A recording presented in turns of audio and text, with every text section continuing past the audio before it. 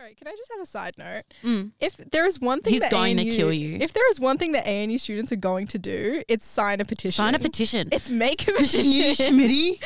Yeah, it's make a petition, put it on Schmidt posting. We're there. For anything. Yeah. He's gonna This could have been you making the bus petition. Anyway, sorry. I didn't mean to do that. Hi, I'm Mack Watkins. I'm Darlene Rollins. And this is Our Experts Have Observed. Welcome back to the show and your briefing of the last week at ANU. The general theme seems to be that there's lots of meditations by students over the week about what it would take for them to be comfortable and happy at university, really. So we have to issue a little bit of a trigger warning for this one for online learning.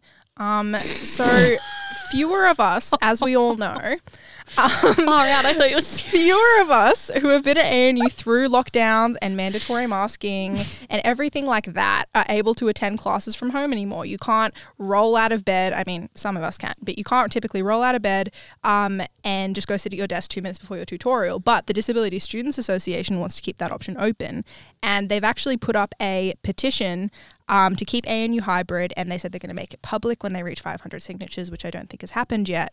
But it's interesting because the university's position is generally that ANU is an in-person campus and that COVID is just this temporary blip and that they need to go back to being an in-person campus after that.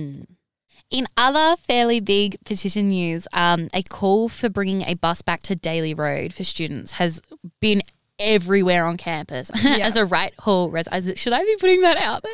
I mean, there are a lot of people that live at Wright. Or are you worried about your legions of fans that recognised you from the first podcast? 2 people. Again? I needed on note that 2 people recognised me at O Week from the podcast on record. So if anyone notices me, please come up and just tell me so I can keep a tally in the office.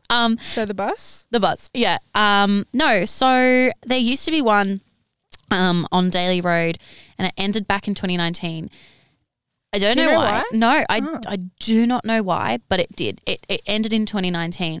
I mean, I have a girlfriend who works at Coles, and she walked home from Coles at Civic at 2 a.m. last night in the dark back to Wright Hall. Apparently, the Swedish royal family was at ANU last week. I had an obsession with the royal family growing up, and I saw that this guy, and he's married to Princess Mary or whatever of Denmark, and no, he's not. This is Switzerland. No, this is Sweden.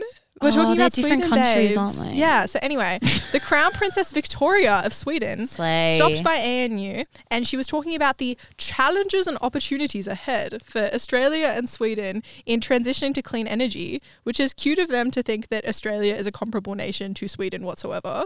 Are you being rude to Sweden? No, I'm being rude to Australia. Okay, good. I was going to say Sweden, slay. No, I'm being rude to Australia. Yes, you should. And also, Schmidt said in his Vice Chancellor update that it was really nice to catch up with the Crown Princess because, and again, dropping the fact that he got a Nobel Prize as usual, she was his dinner companion when he received his Nobel Prize in 2011. And he used the words dinner companion. I'm sorry, but this man would be like, yeah, the toilet paper that I used when I got my ANU Nobel Prize is actually the same as the one I have in my office.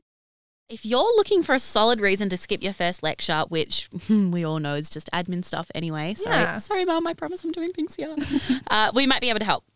To give a quick shout out, our good people at Waroni put out a wonderful video last week where they sat down with last year's ANUSA president, Christian Flynn, where they did a paint and chat, which honestly just reminded me of the chicken shop date videos. Love that. Also, a bit more importantly, the Self-Care Society is holding a BYO lunch event on Canberra Lawns Thursday at 11:30, which is a wonderful way to meet new friends and just focus on yourself a little bit before things start getting busy. That's all from us for now. Thank you so much for listening, and we hope to see you next week. This podcast is produced by Will Novak and Darlene Rollins and hosted also by Darlene Rollins and Mack Watkins. Our Experts Have Observed is a podcast by ANU Observer. We'll see you next week.